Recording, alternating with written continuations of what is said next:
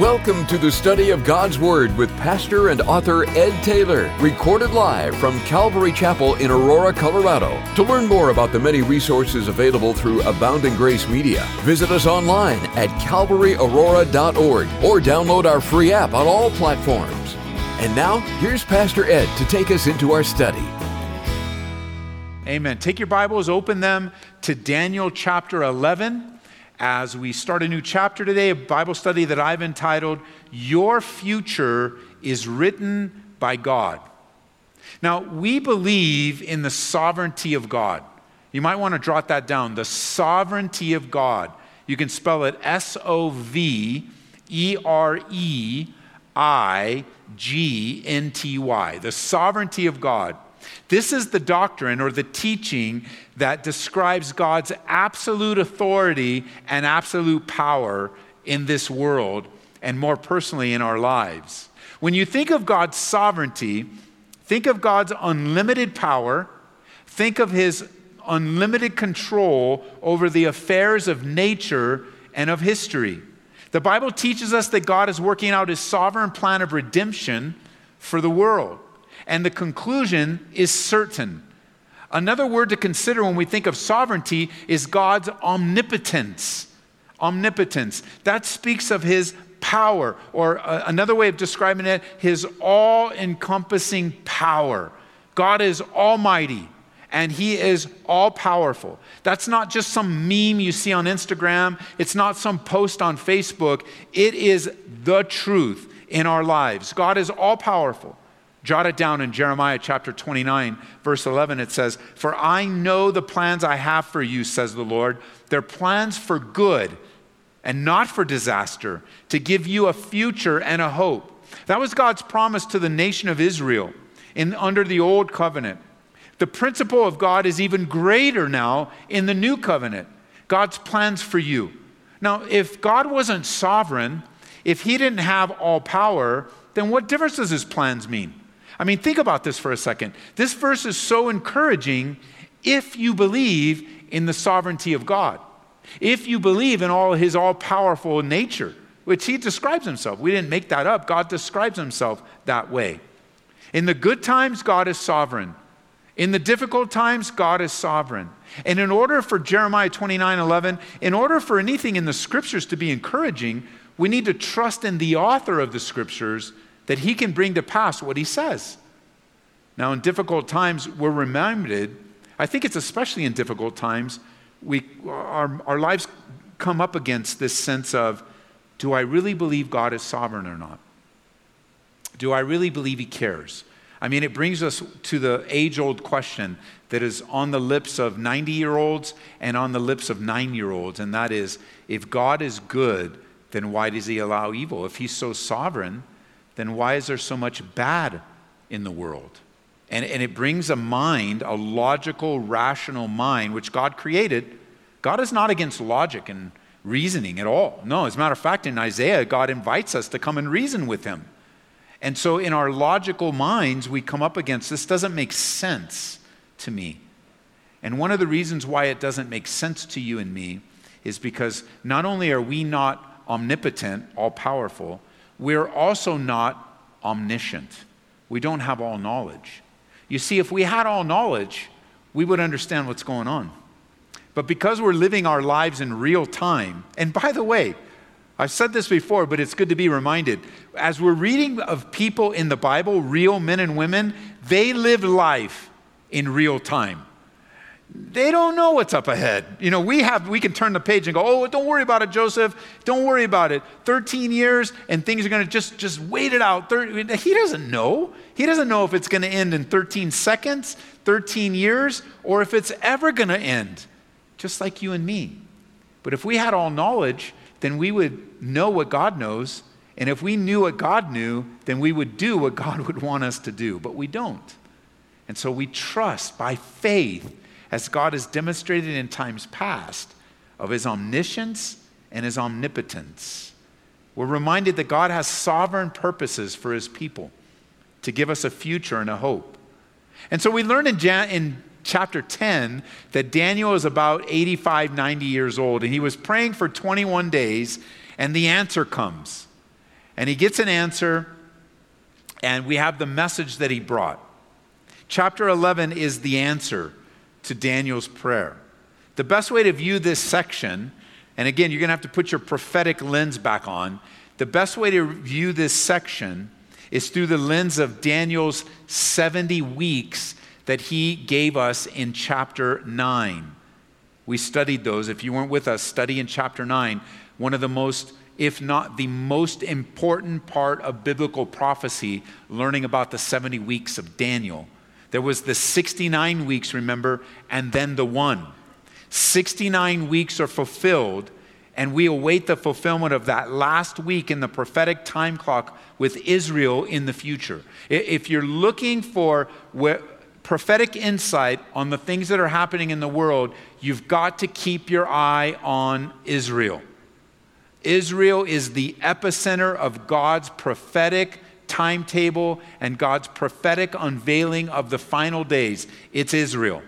It's not the United States of America. It's not Russia. It's not Lebanon. It's not Saudi Arabia. It's not Iraq and Iran. It's Israel.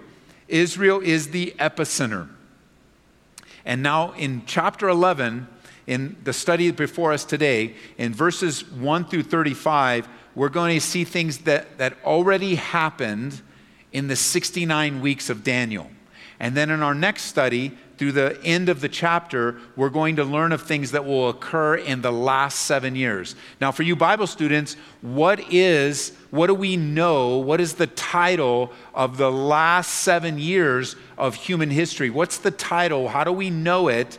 Primarily, how do we know it? That 70th week of Daniel is known as what? The Great Tribulation period. You're right. And it's unfolded for us in the end of Revelation. Now, some of you might have said Jacob's trouble. You're right as well, because there's quite a few names in the scriptures for the last 7 years of human history. But commonly, it's known as the Great Tribulation period. In our study next time, we'll see the things that occur still yet future. But pick up with me in verse 1 now, chapter 11. I'm reading from the New Living Translation here in Daniel chapter 11. It says, I have been standing beside Michael to support and strengthen him since the first year of the reign of Darius the Mede. Now then, I will reveal the truth to you. 3 more Persian kings will reign, to be succeeded by a fourth, far richer than the others, and he will use his wealth to stir up everyone to fight against the kingdom of Greece. Now remember, Daniel has been in Babylon for 70 years. It started way back in chapter 1 when he was literally kidnapped and taken captive. And then they began the process of brainwashing him. Him and his friends were highlighted, Daniel, Shadrach, Meshach, and Abednego.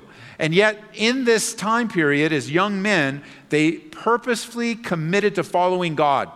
And they were not brainwashed, but rather they become stellar examples of how you can live in a broken, fallen, messed up world and still honor God. And you can be involved in highest level of leadership in government, in business. You can be a part of this world and its world system without being sinful and without having it corrupt you.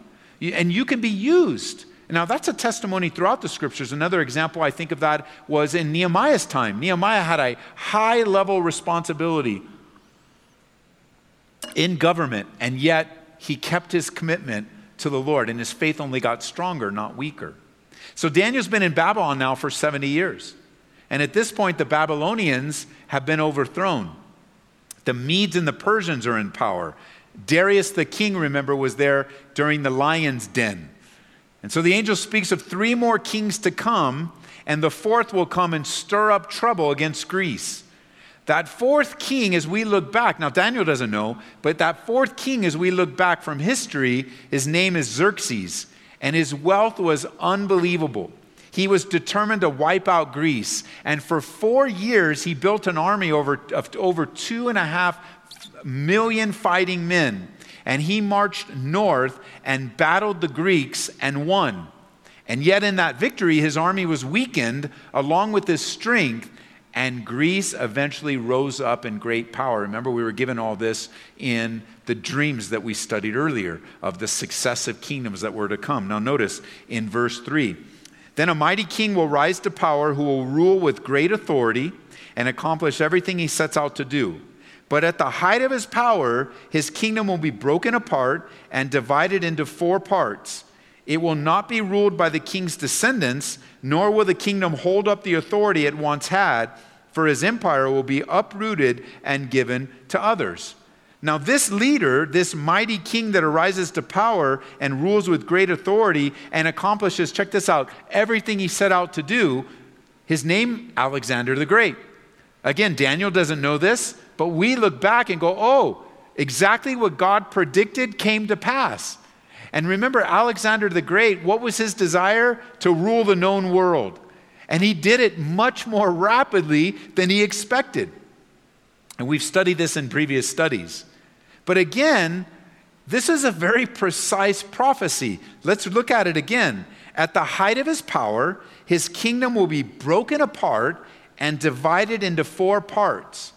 Well, you history students, you can look back and you can see that after Alexander the Great, it was indeed divided into 4 parts.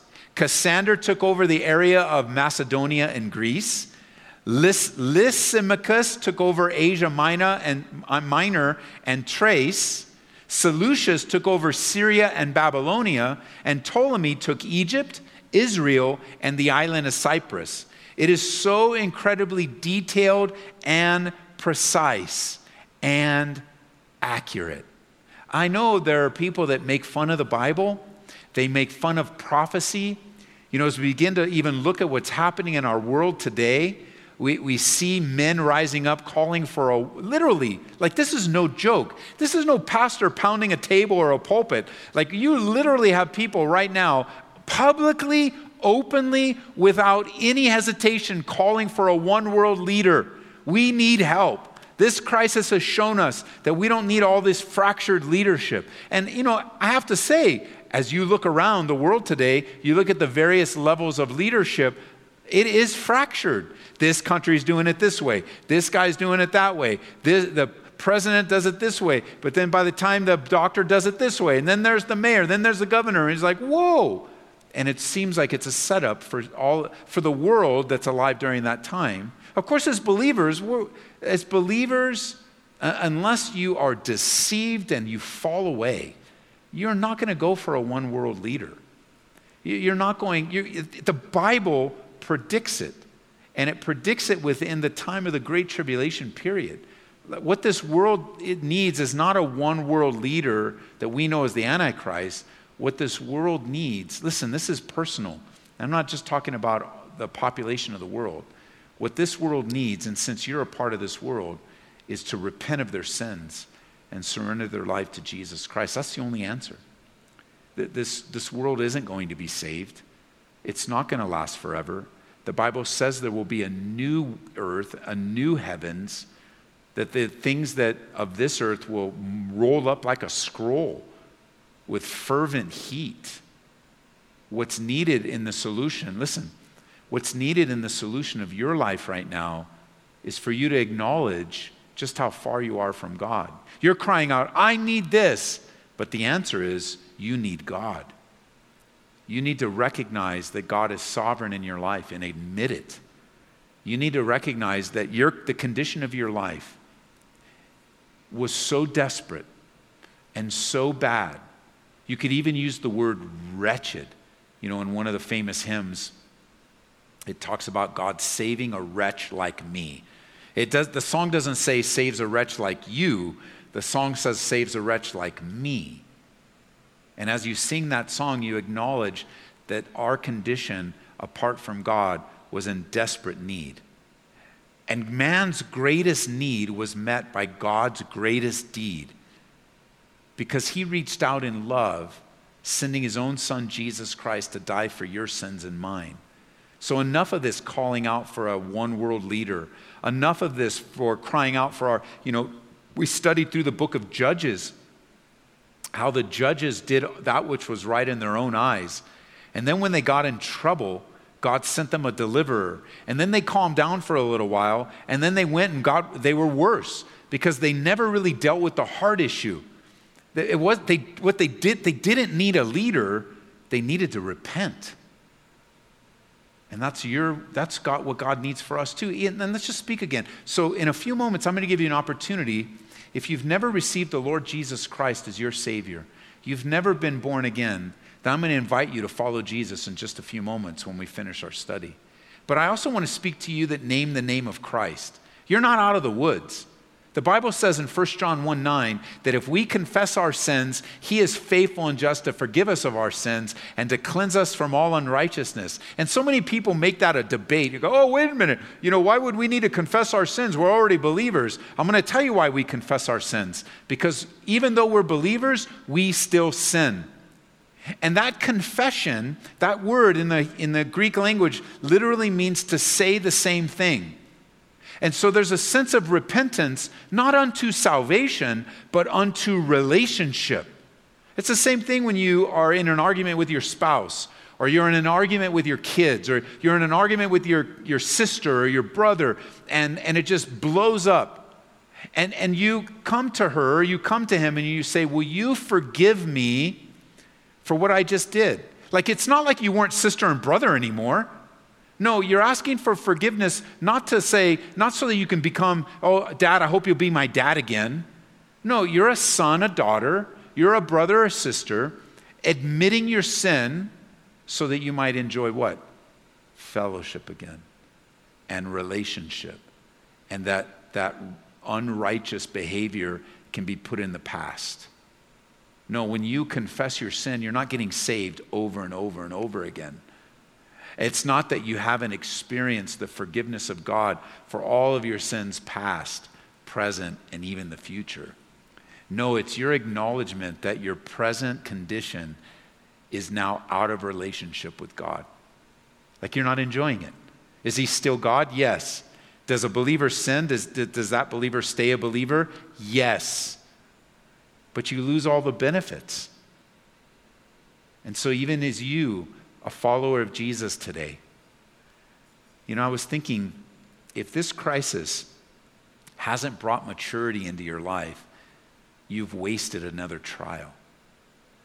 When great trial came upon my life, I started reading all kinds of things just so the Lord could clear my mind and I could have new insights poured into my heart. And I forget who it was, man. I read so much, I don't even know who it was, so I can't give the specific quote.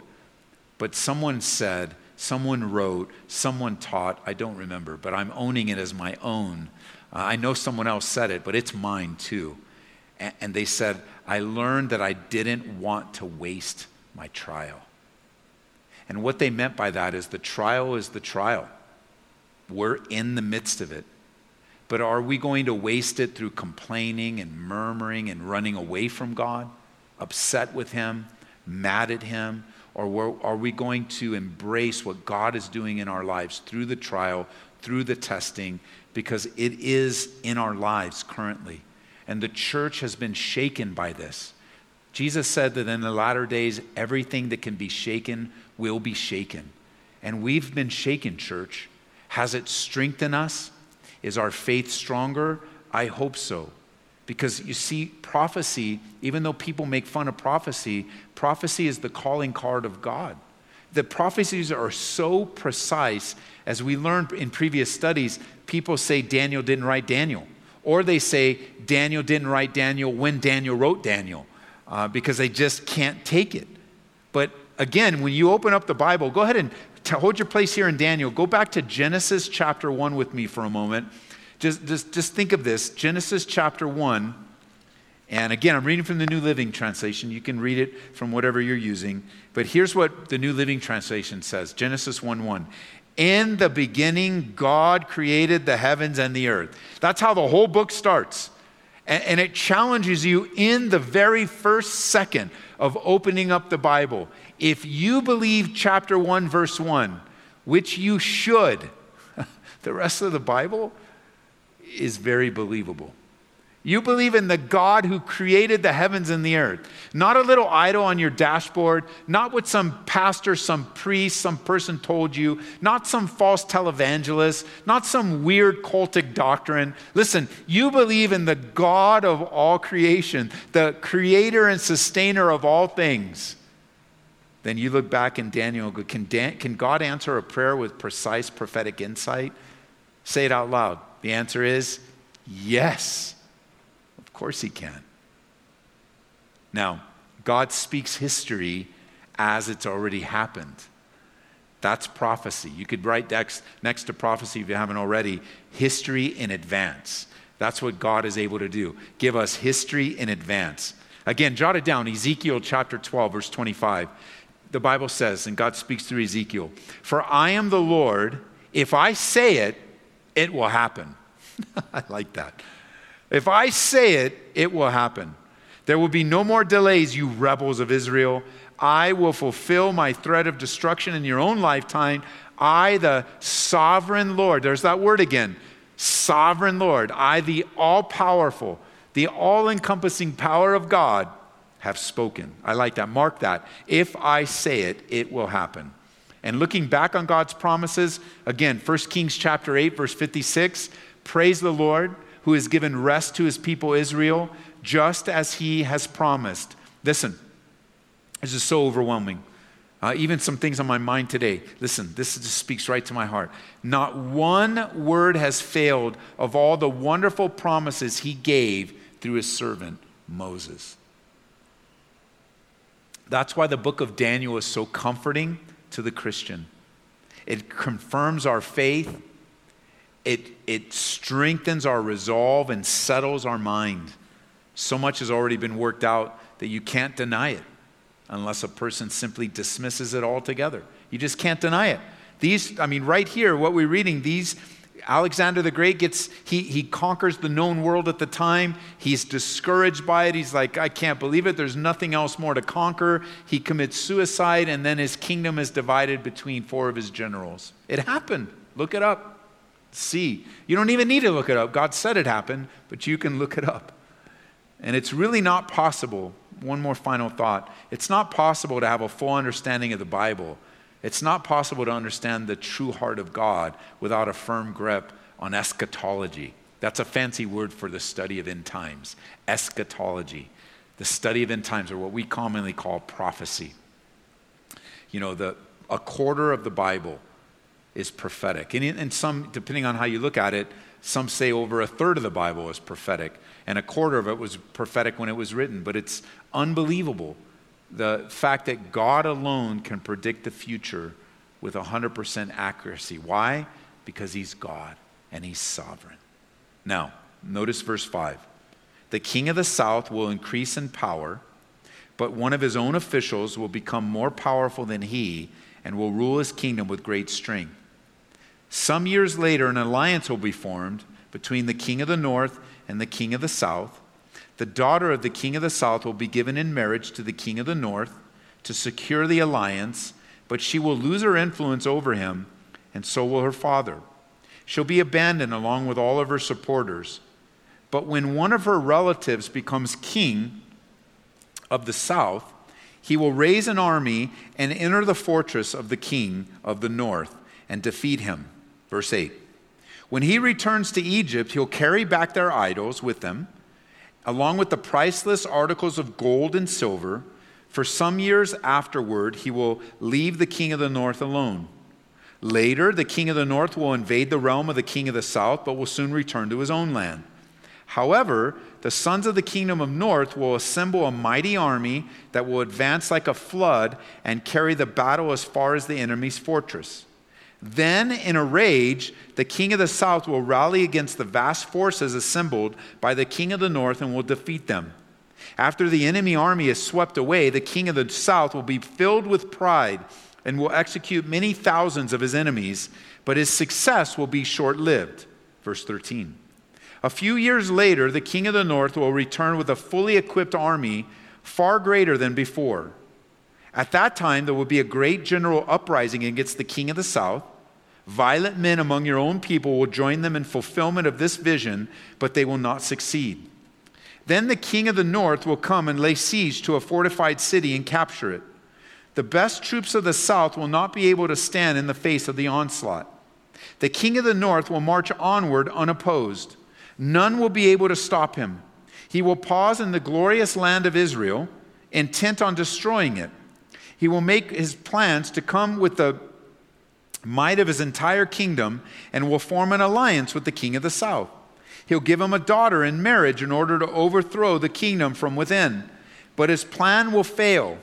After this, he'll return and his attention to the coastland and conquer many cities. But a commander from another land will put an end to his insolence and cause him to retreat in shame.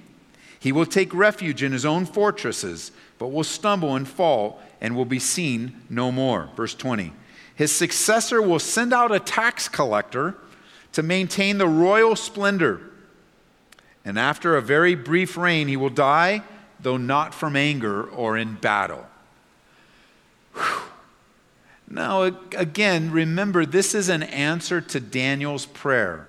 And the answer to Daniel's prayer was a revelation of what's to come, again, in that time period before, in the 69 weeks, that time period before the Great Tribulation period, that time period that happened right in successive kingdoms. So these are detailed prophecies of Egypt. Close to 200 years of history are contained in these verses. And the question becomes, why would God give such detailed information between this stuff between Syria and Egypt? Well, if you're a note taker, let me give you a few things. A few things to consider. Number one, the warfare between the north and the south affected Israel. Now, I've already shared, what's the epicenter of God's prophetic time clock? Israel. So anything in the scriptures, you're going to want to do a couple things. If it's prophetic, we want to make sure, where is the nation of Israel involved, number one. And then another thing with the scriptures is, remember that in the volume of the book, it is written of Jesus. So as you're studying through the scriptures, we want to learn, what is this saying about the coming Messiah, or what is this saying about the Messiah that's come? So the scripture is all about the Lord Jesus Christ. And when you're studying prophecy, you want to remember, how does this affect Israel? Israel was right in the middle of it all, and they survived.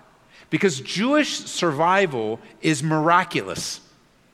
You won't find any other group or any other nation that has been so dogged and so hassled and so maligned and so persecuted, even to the point of seeing the Holocaust occur. No other group has experienced so much, has been dispersed, has been held in captivity, more than the Jewish people, and still they survive. And still they exist. And still they are in their homeland that was promised to them by God so many thousands of years later. Today, the Jews are returned, now not so much in the moment right now as I'm delivering this Bible study, only because the airline industry is pretty much closed down, but today in this general time period, since the last 50 years, so many Jewish people are returning to their homeland. Unbelievable. If we didn't have the things going on in the crisis right now, in the coronavirus crisis, we would be able to just easily flip out how many planes landed in Israel today, and at least one of them would have refugees coming home, because God is calling his people home just like he predicted. Israel today is 9 million people surrounded by 1 billion enemies. Unbelievable. God is detailed in showing his care and concern for Israel over the years. Number two, why would this be included? For historical accuracy. In giving us a precise historical background before it occurs of someone who is a real enemy of the Jews, it shows the historical accuracy one more time of the scriptures. This man, we know his name. Looking back, his name is Antiochus Epiphanes. And we see the unbelievable things that he did. Thirdly, we're shown God's track record as God. Remember, this is an answer to prayer. Like this stuff was on Daniel's heart. God answered it. There are some 135 specific prophecies in this chapter, and that's a lot, and they're fulfilled to the smallest detail. We know that God is so detailed in the past. I just want to encourage you, as you're wrestling with today, that you look back on the history of God in dealing with you personally, so that you can be reminded of his faithfulness. I mean, God has been so good to you. Pastor Ian even introduced that song to us of the goodness of God, and how we can look back and see how God has been so faithful and good, how he is reliable, how he has got us through even some of the worst, most difficult things, that there isn't anything that God hasn't done that he said he's going to do. And what is still yet to be fulfilled, he's going to fulfill it. And here 135 specific prophecies are given, and they're fulfilled to the smallest detail. And listen, if God has been so detailed in the past, don't you think he cares about the details of your life? I mean, you might be thinking right now, God doesn't care about me. You know, Ed, he cares more about you because, you know, you're a pastor and I'm nobody. No, actually, we're both nobody, and God cares for us both. It doesn't matter what we do. Even as we were learning this weekend, we often identify ourselves by what we do. But God doesn't identify us by what we do. He identifies us by who we are. You're his son and his daughter. You are his friend. You are his servant. When you think of servant, like God has brought you in that place of servanthood to the highest level of relationship with him. He's not as interested in what we do as we are interested in what we do. And what's been hassling you? Things that have been troubling you. Issues at work or having your hours cut. Concerns at home. The kids going sideways. Money's tight. Faith and been replaced with worry. You're not sure how this is going to be taken care of, and a bill's due on Friday, and you got to get tires for the car, and you've got a mechanic shop, and you need cars to fix, and on the list goes. Guys, don't ever be afraid. And I've taught a Bible study on this in its entirety, but please don't ever be afraid to trust an unknown future to a well-known God, which is why we're in his word, which is why we read the scriptures, which is why we ask him, God, reveal yourself to me, speak to me, lead me and guide me. Why? Because when we know God, we trust him. When you know someone and you know them personally and they make a mistake, you're more quick to forgive because you know them. They didn't mean it. They weren't trying to hurt you, And so you cut each other some slack. Well, the more you know God, the more you trust him. And I know God doesn't need to be cut any slack, but in a very real way, you need to cut God some slack. It's not a lack of his power or sovereignty. It's all part of his plan. And we're all going to face difficulties. So notice in verse 21, and let's close up today in verse 21. It says, the next to come to power will be a despicable man, Antiochus Epiphanes, who's not in line for royal succession. He'll slip in when last expected and take over the kingdom by flattery and intrigue. Before him, great armies will be swept away, including a covenant prince. With deceitful promises, he'll make various alliances. He'll become strong despite having only a handful of followers. Without warning, he'll enter the richest areas of the land. And he'll distribute among his followers the plunder and wealth of the rich, something his predecessors had never done. He'll plot to overthrow the strongholds, but this will last for only a short while, verse 25. Then he'll stir up his courage and raise a great army against the king of the south. The king of the south will go to battle with a mighty army, but to no avail, and there'll be plots against him. His own household will cause his downfall. His army will be swept away, and many will be killed. Seeking nothing but each other's harm, these kings will plot against each other at the conference table, attempting to deceive each other. But it'll make no difference, for the end will come at the appointed time. So a lot of space is reserved for these Seleucid kings. And verses 21 through 27 speak of how Antiochus IV rose to power. All of this was fulfilled in the time period between the end of the Old Testament and the beginning of the New Testament. Those 400 years of silence. And this was Antiochus Epiphanes, who in previous studies, we met him earlier. Verse 28. The king of the north will then return home with great riches. On the way, he will set himself up against the people of the Holy Covenant, doing much damage before continuing his journey. Then at the appointed time, he will once again invade the south, but this time the result will be different. For warships and western coastlands will scare him off, and he will withdraw and return home. But he will vent his anger against the people of the holy covenant and reward those who forsake the covenant. His army will take over the temple fortress, pollute the sanctuary, put a stop to the daily sacrifices, and set up the sacrilegious object that causes desecration. Or you might remember this in the New King James as the abomination of desolation. He will flatter and win over those people who have violated the covenant, but the people who know their God will be strong and resist him. Wise leaders will give instruction to many, but these teachers will die by fire and sword, and they will be jailed and robbed. During the persecutions, little help will arrive, and many who join them will not be sincere. And some of the wise will fall victim to persecution, and in this way they will be refined and cleansed and made pure until the time of the end, for the appointed time is still to come. So he sweeps down, the Bible says, from the north through Israel into Egypt. Roman troops heard about it, stopped him. No more, we'll destroy you if you don't stop now. And this brought a lot of anger into his life, and he went back through Jerusalem, took his anger out on the people by bringing that desecration right into the temple. The practice of circumcision, the reading of the law, the observance of sacrifice and festivals, these were all forbidden during this time on the penalty of death. And devout Jews, listen, it was so bad that devout Jews were forced to eat pig's flesh, even to offer up ritually unclean animals and to defile themselves with every kind of uncleanness and profane action, as one commentator mentions.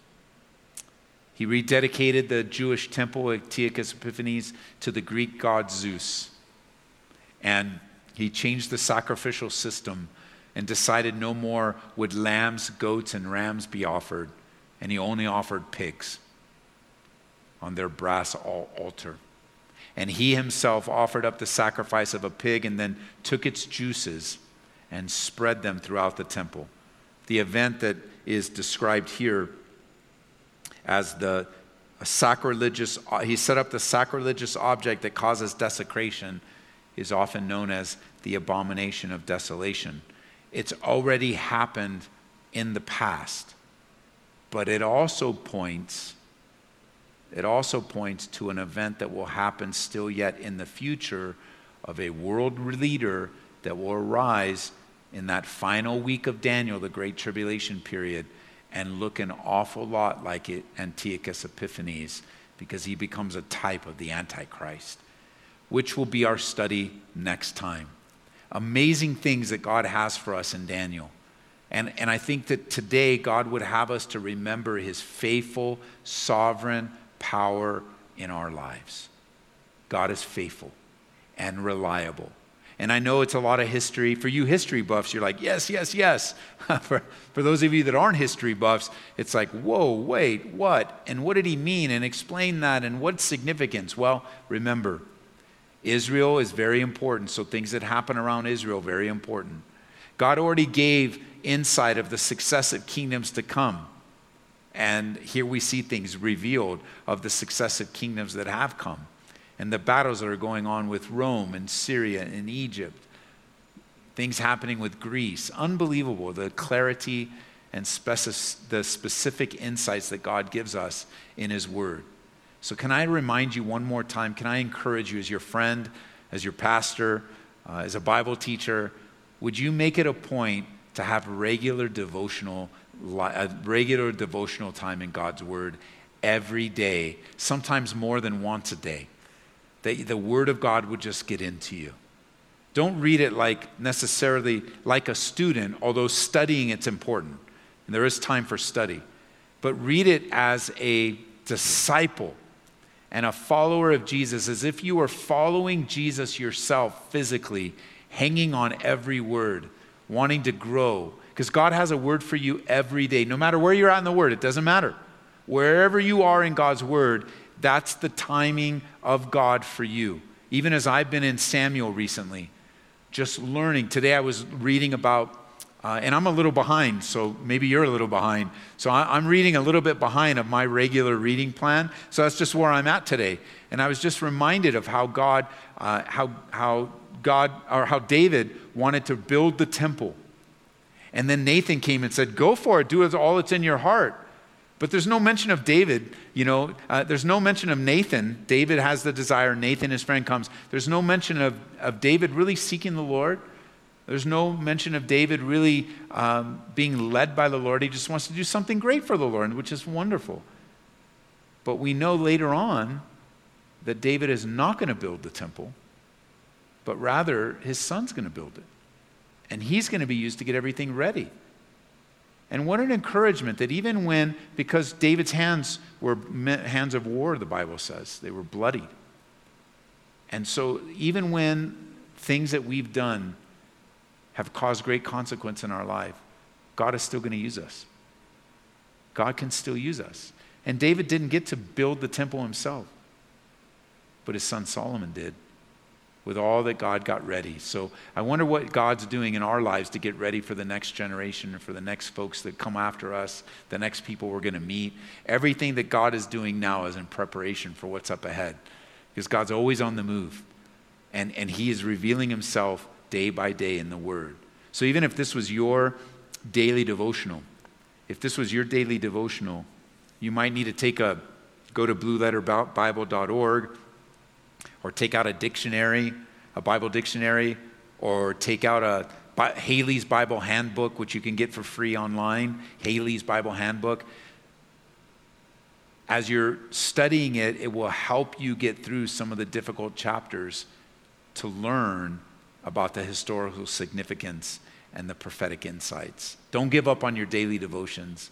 Don't give up on those difficult parts of the Scripture.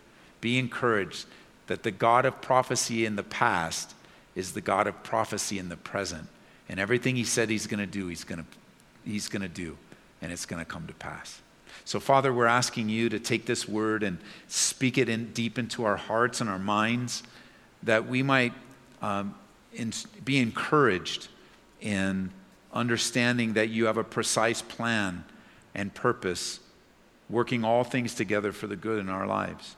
That even in our prayer life, as we're praying and you send an answer, and the answer is pretty startling, like it doesn't seem to make sense, that we would just jot it down and say that's the answer, and pray for clarity, and not give up on you so quickly because we don't understand things. I think that's the word. That we wouldn't be so quick to give up on you just because we don't understand. We tend to value understanding over and above faith, God. And the believer does not live by explanations. The believer in Jesus Christ lives by faith. And are you here today with me? Are you here today and you've never given your life to Jesus Christ? I want to invite you to follow Jesus today. I get the picture of Jesus with coming up to Matthew at the tax collector table and just looking at him, man, and saying, you, come follow me. You, come follow me. The invitation of Jesus Christ throughout the ages is for you to come follow him. He didn't invite you to join a church or get on the membership rolls. He didn't invite you to become a good religious boy or a good religious girl that went through baptism as an infant and confirmation and all the things that, that a good religious person would do. He didn't invite you to become a part of a church. He wants you to be the church, and he invites you to follow him. Jesus said this is how God loved the world, that he gave his own one and only Son, so that whoever believes in him would not perish, but have eternal life. It is God's will for you to have eternal life. It's his desire. But he's not going to force you. He's not going to make you. He invites you. Come, taste, see that the Lord God Almighty is good. But notice, John 3:16 is what I wrote. And if you notice in a Bible, it's in red letters. So it's something Jesus taught us. But he doesn't end there. Listen to what he says in the next verse.